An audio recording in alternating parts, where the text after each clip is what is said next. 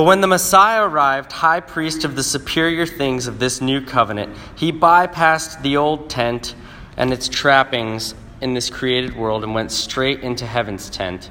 Oh, I'm reading the Message. I was like, that doesn't... All right, here we go. We're going to start over. All right, here we go. Hebrews 9, from the ESV this time. But when Christ appeared as a high priest of the good things that have come, then through the greater and more perfect tent, not made with hands, that is not of this creation, he entered once for all into the holy places, not by means of the blood of goats and calves, but by means of his own blood, thus securing an eternal redemption. For if the blood of goats and bulls and the sprinkling of defiled persons with the ashes of a heifer sanctify for the purification of the flesh, how much more will the blood of Christ, who through the eternal Spirit offered himself without blemish to God, purify our conscience from dead works to serve the living God? Therefore he's the mediator of a new covenant, so that those who are called may receive the promised eternal inheritance, since a death has occurred that redeems them from the transgressions committed under the first covenant. For where a will is involved, the death of the one who made it must be established. For a will takes effect only at death, since it is not in force as long as the one who made it is alive. Therefore, not even the first covenant was inaugurated without blood.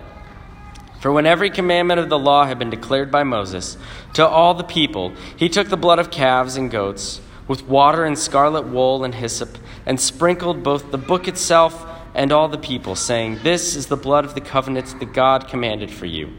And in the same way he sprinkled with blood both the tent and all the vessels used in worship.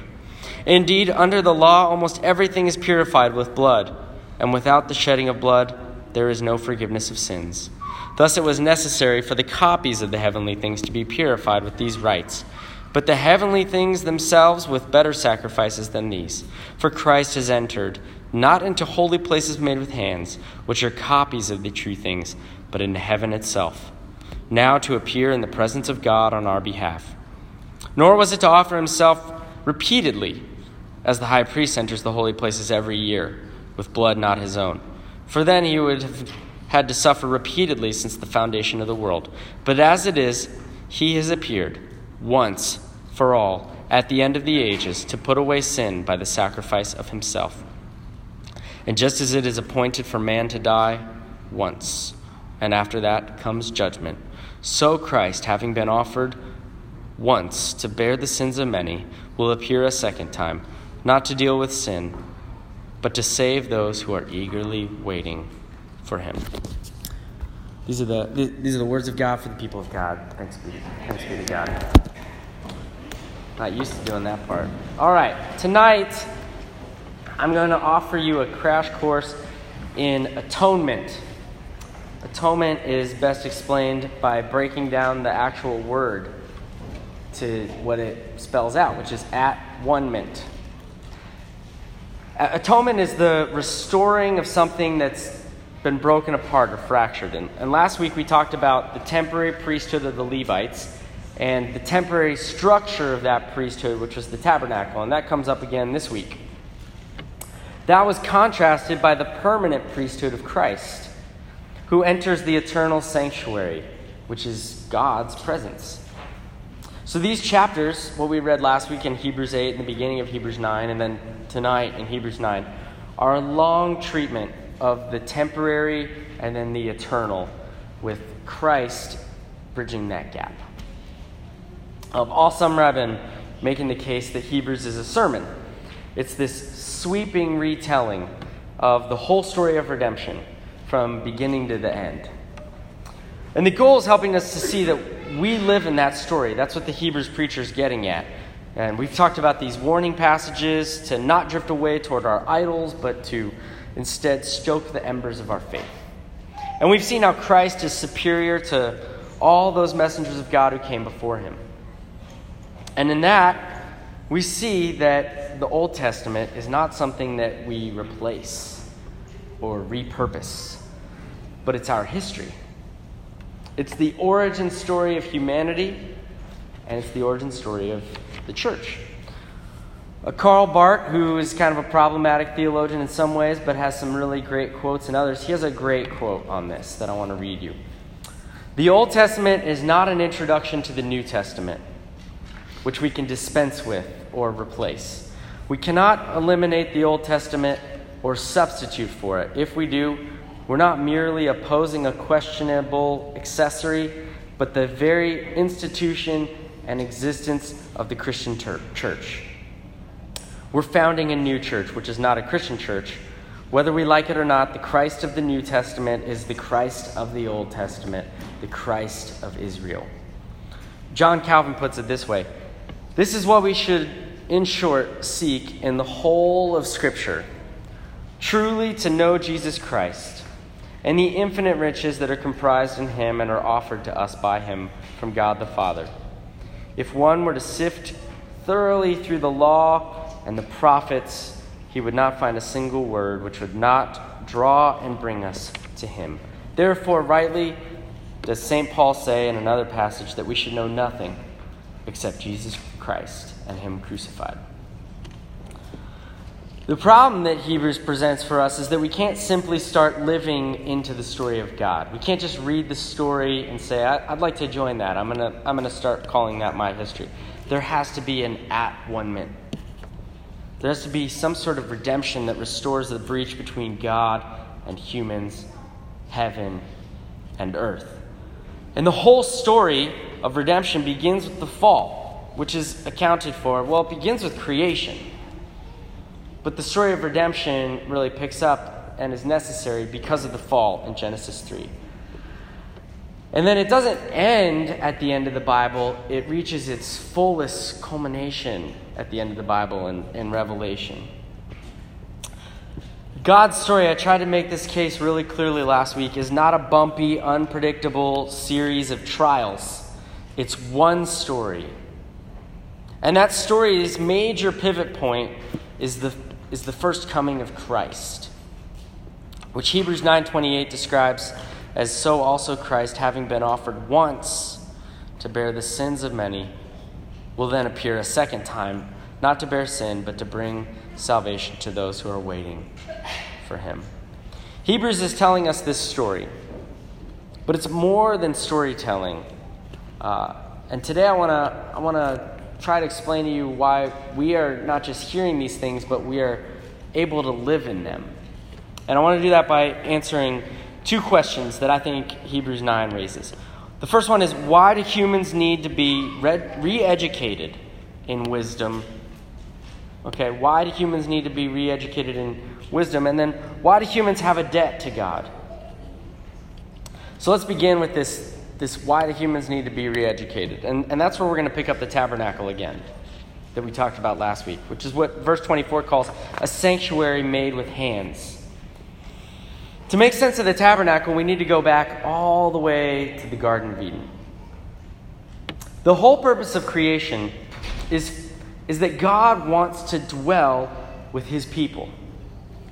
God is good, and God is relational by nature, and God has reproduced that in humans. He wanted to have a creature that reflected that goodness and that relational sensibility. And so he made creatures that had the capacity to love one another and to also love him. And then, of course, principally, he loved the creatures. That's Eden. For these creatures, they were new. They're brand new. And they had no history, no knowledge of life's goodness. They had no knowledge of God's designs. They were made with this capacity to grow in that knowledge, and they were made with a capacity to grow in wisdom. And they were especially made to grow in their love for God and each other. And God warned them that as they grew into that, the only way to do that is with him. Is for him to be the one to teach them about wisdom and love and the design of Eden. But you probably know that they disregarded that advice and they altered the created world forever by going rogue. It wasn't that God put this tree in Eden to say, don't eat this or a trick's going to happen. What he was saying was, I want you to gain your wisdom through obedience to me, not through your pursuit of your own autonomy. So that's the fall in a nutshell. God's goodness is perfect, okay? And it's flawless and it's pure. And contrast that by his flawed creatures who went rogue. And they now live in this polluted environment because of their choice. So his goodness is there interacting with their imperfection.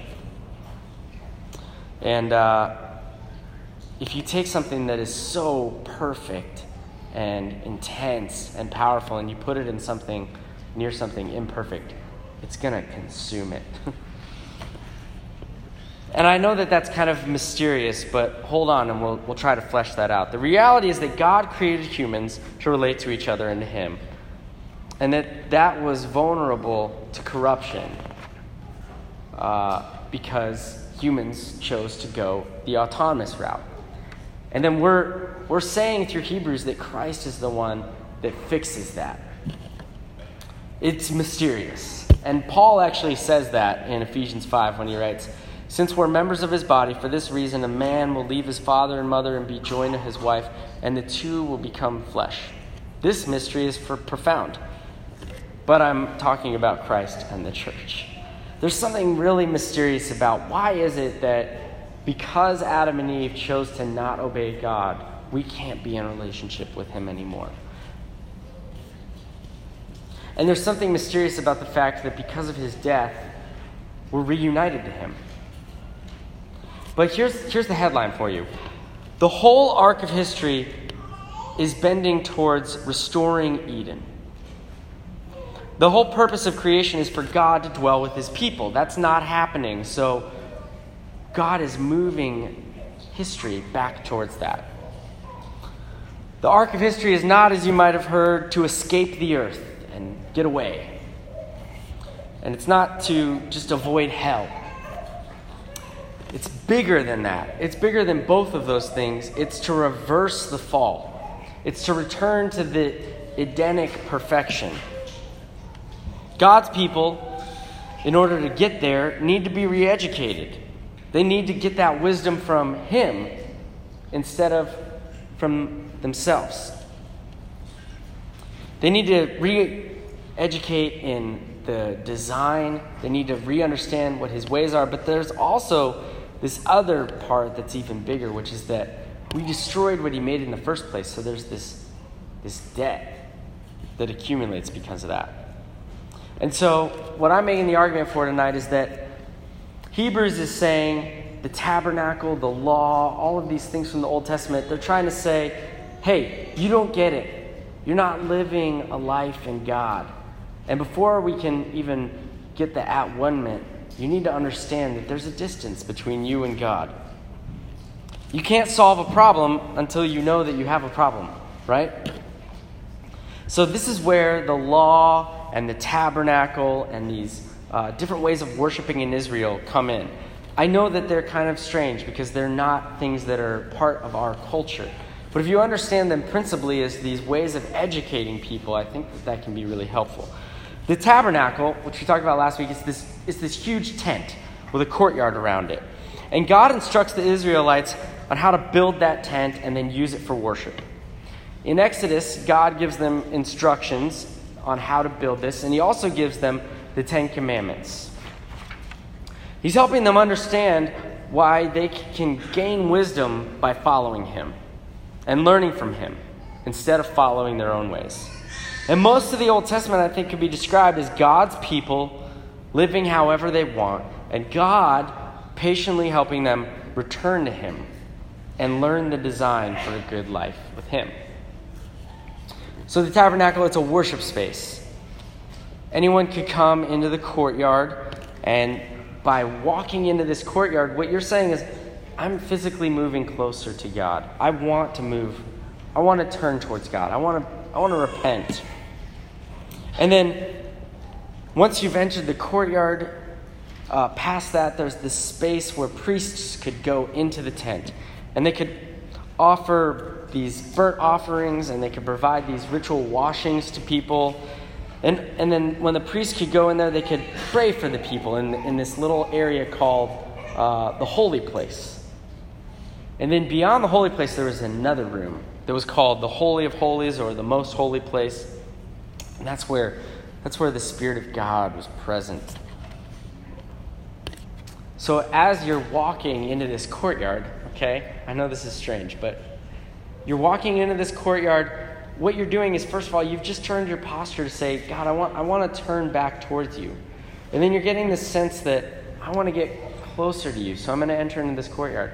And I want to be closer to you, so I'm going to send this priest to pray for me inside of that tent. And then once a year, the high priest is going to go into that place where God's presence is. But the problem is, can that really reunite all of humanity to a holy God? How do you take a perfect and awesome and powerful God and put him in the presence of flawed, imperfect, unkind, whether they're a priest or not, humans? You really can't. You can't put those two things in the same place. We could, in Eden, Adam and Eve were able to somehow walk around with God, because at that point, they were these perfect little reflections of his goodness and his love and his design. But on the other side of that, we're imperfect. And because of our imperfection, being around this perfect force of God, we're going to be consumed up like metal in a fire. If we're so imperfect and he's so perfect, I think the question is, what would be left of us if we walked into his presence? And that's what the tabernacle is teaching us. It's this liturgy, the sacrifices and the laws and the rituals and the tabernacle. They're all creating these acts of participation that guide us back to being in God's presence. I want to be back in God's presence. I'm going to turn towards him. But at some point, you hit the curtain and you realize something needs to be rectified here to get me on the other side of that. And when we realize that we're not living in his design, that our rebellion and our pursuit of wisdom on our own prevent us from being fully in his presence, then we recognize that things really can't move towards reconciliation until something is done on our behalf. A few times in this sermon series, I've mentioned that we live in a disenchanted world. We have a world that's puts an overemphasis on the here and the now, the imminent, not the transcendent. And the tabernacle is definitely something from a different time, a mode that we're not necessarily all participating in, or likely none of you have a tabernacle in your yard. That's just my guess. But it's a bit like a church in that it pulls you out of the mundane and ordinary things that lull us into sleep about our condition. The tabernacle, or the church, wake us up, figuratively speaking. Although this church also sometimes puts people to sleep because it's at night and it's quiet. But church is supposed to take us out of the mundane, the sleepwalking that we do, and get us to realize what is our actual relationship to God. So think of the tabernacle as removing oneself from your ordinary routines. And like liturgy at church, it removes you from your routine and it imposes a sense of reflection on you. Liturgy, tabernacle, these are terms that we don't use in our everyday life, but you can understand why they're effective at helping us be aware about our delusions. Think if you've ever had an experience where you've removed yourself from the ordinary and it's woken you up from a slumber. And if you can understand that, then you can understand what the purpose of the tabernacle might be. You know, maybe for you it was a road trip, or spending time at the beach, or camping, or a retreat, or just like a yoga class or a hike. You know, entering into those spaces take you out of your routine, and they make you think about what's really going on in my life. 2 years ago, my buddy Hayes Wofford, back there, we planned a trip to the Dakotas, And I wanted to go to North and South Dakota because I had this goal that before I turned 30, I was going to visit all 50 states. And I only had the Dakotas left. Unfortunately, age 29, not a great year to go to the Dakotas because we were having a baby and graduating grad school, and Aaron was changing jobs. So I had to move it to age 35. I said, before I run for president, I am going to visit all 50 states. And we did it. We went to North and South Dakota. We went to Theodore Roosevelt National Park in North Dakota, and we started in the Badlands in South Dakota.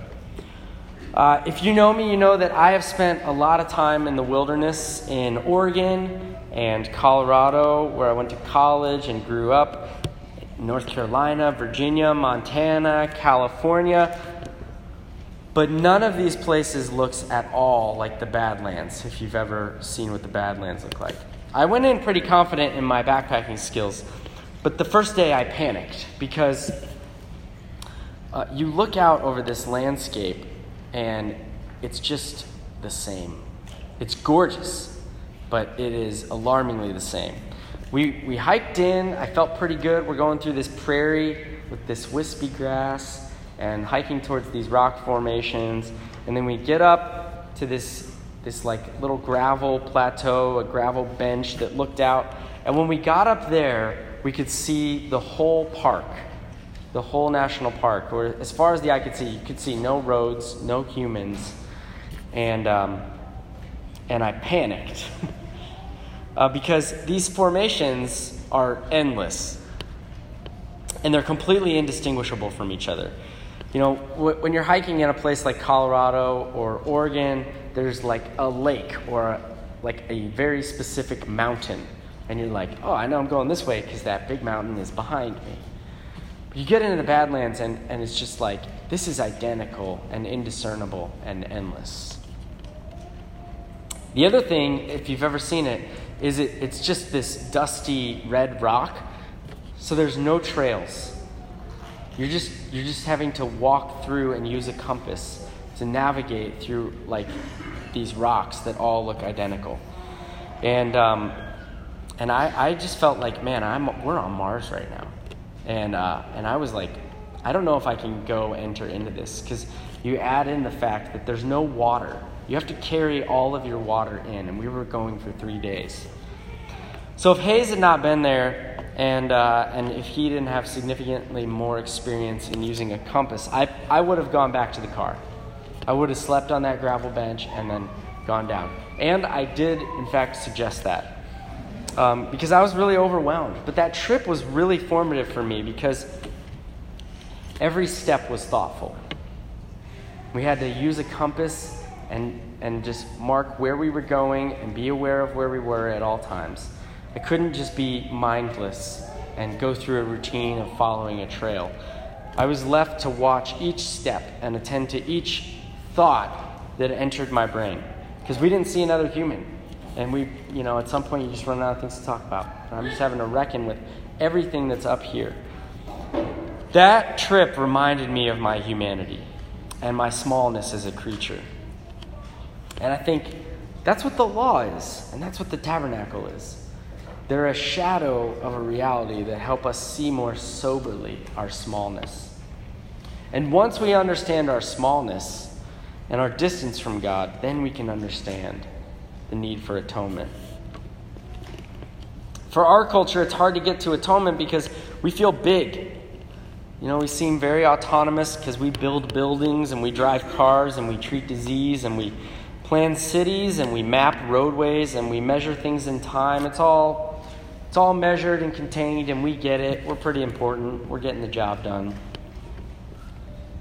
But I think when you get into a place like the Badlands, you realize, wow, I'm not as impressive as I thought I was. I need to move outside the patterns of my life to see that God exists and that the distance between God and myself is pretty radical. And so we start with these acts of pilgrimage or liturgy that can wake us up to our distance from God. But that doesn't get us back to Him.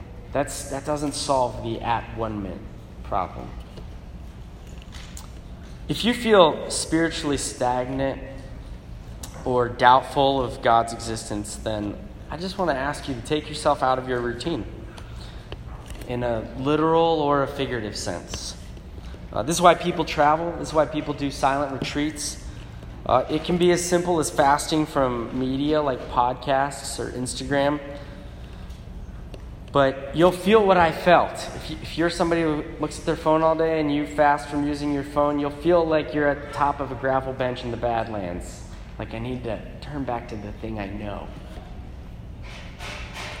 But if you push through that, if you push through the desire to run back to the car in the parking lot, then there's gonna be some reward on the other side. You know, for me in the Badlands, pushing through and getting around, we hiked 15 miles the next day. And we passed a herd of probably 500 bison, which was just crazy. And we had to change our route because of them. Like I said, we never saw another human. We couldn't see the roads around the park.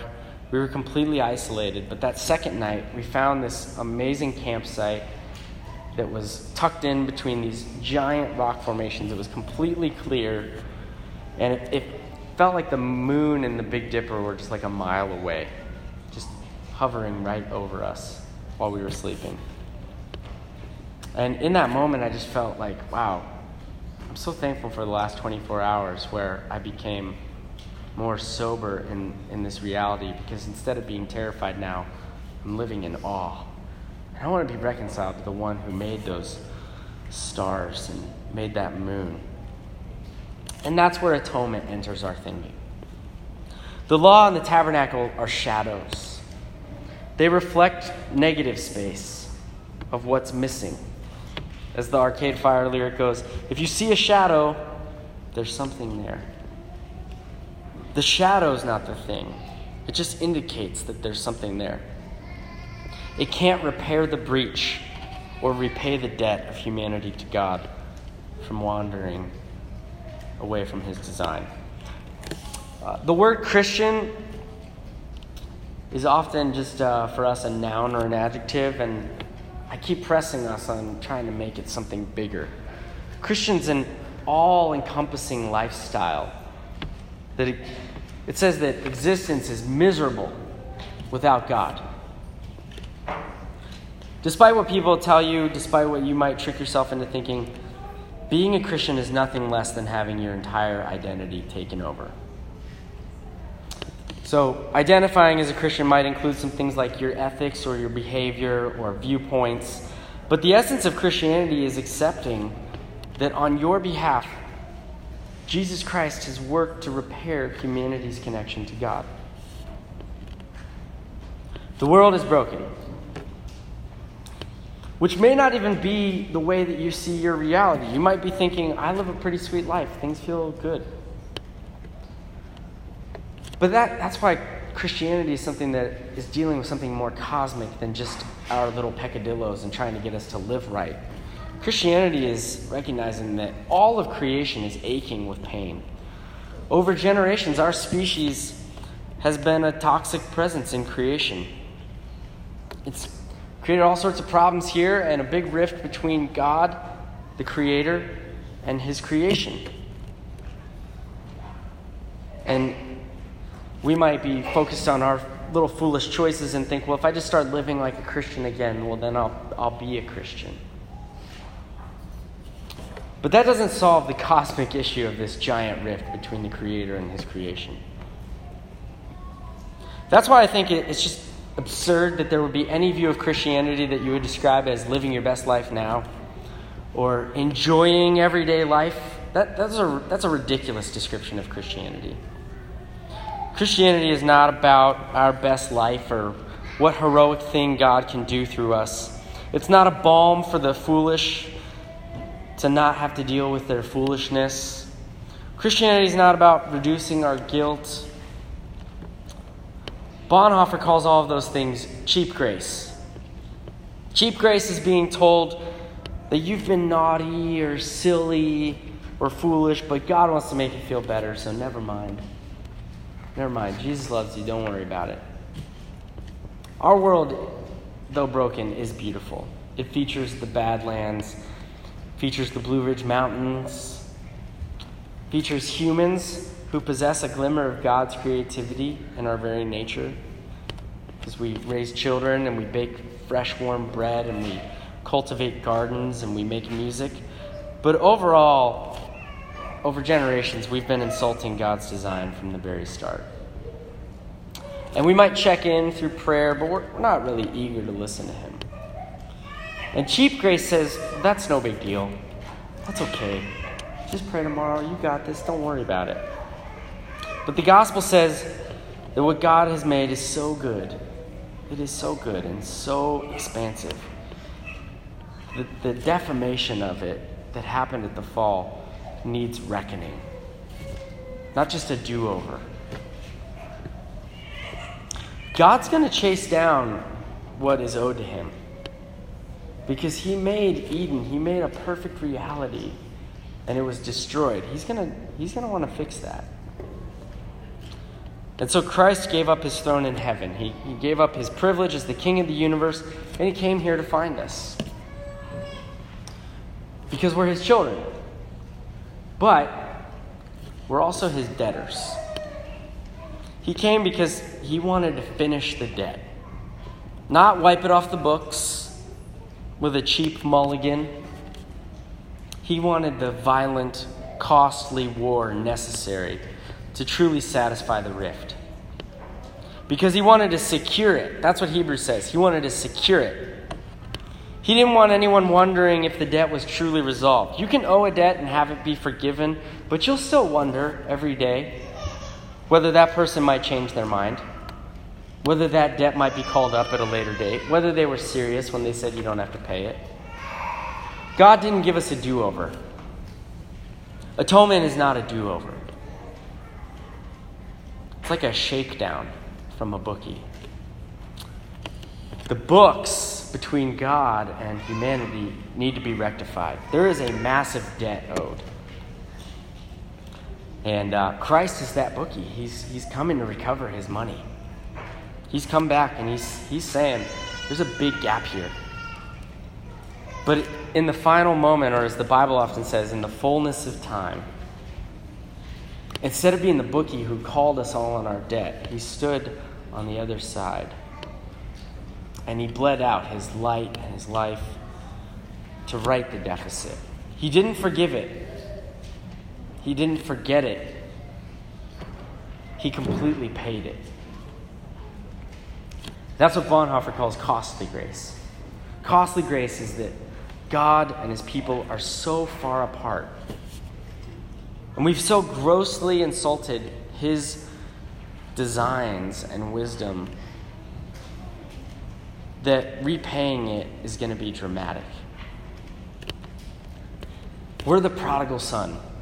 Our Father gave us his friendship, his kingdom. He gave him a vocation that we could work in his land. He gave us some provisions. He even gave us some pleasures.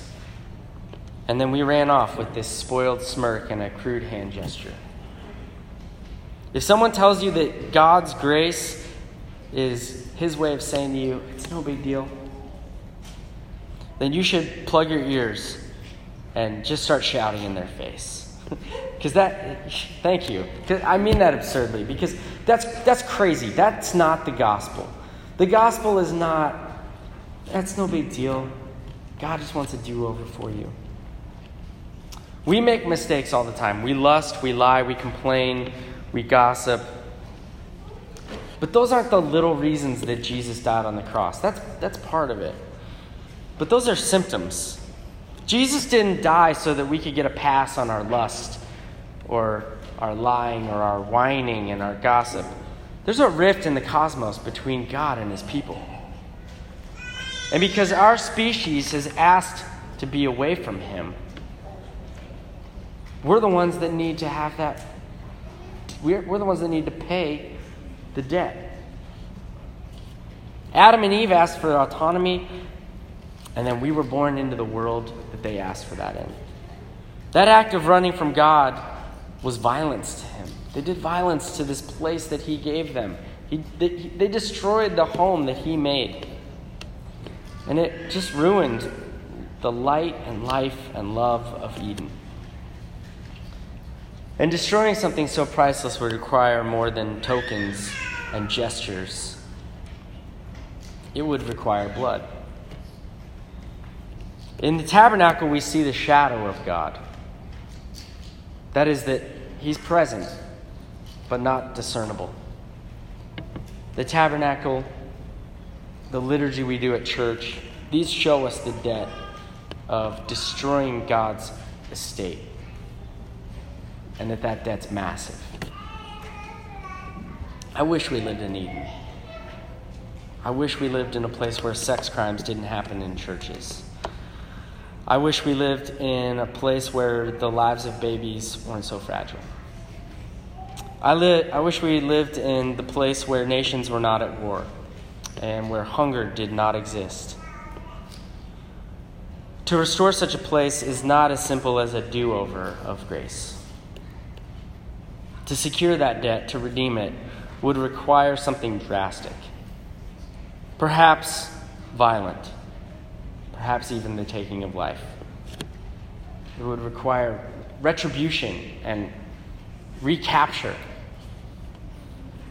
Blood. Because blood, after all, is the ultimate currency.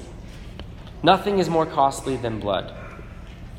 Life's impossible without it, and to take it is to take everything.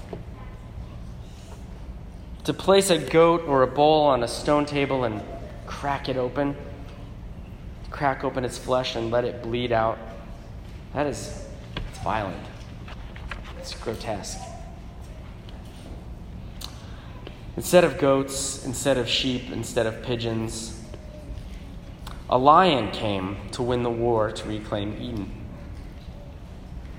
The lion had every right to destroy humanity with rage and vengeance because it was his property. But instead, that stately lion allowed the rage and vengeance to fall on him to pay the debt once for all. And Christ is that lion. He's Aslan on the move, here to shake us. Not to say, oh, it's okay, you get a do-over. He's here to call us back home. He's here to show us how devastatingly deep the rift is between God and his human creatures. But instead of taking our blood, he threw himself on the altar. The kingly lion of power and glory let his flesh be sliced and his blood let until he was lifeless. And so when you hear things like, nothing but the blood of Jesus can atone, or Jesus paid it all, that's such good news, because what God is saying is not, I want to give you a do-over. Don't even worry about that one. He's saying, I am going to give everything for you. Amen.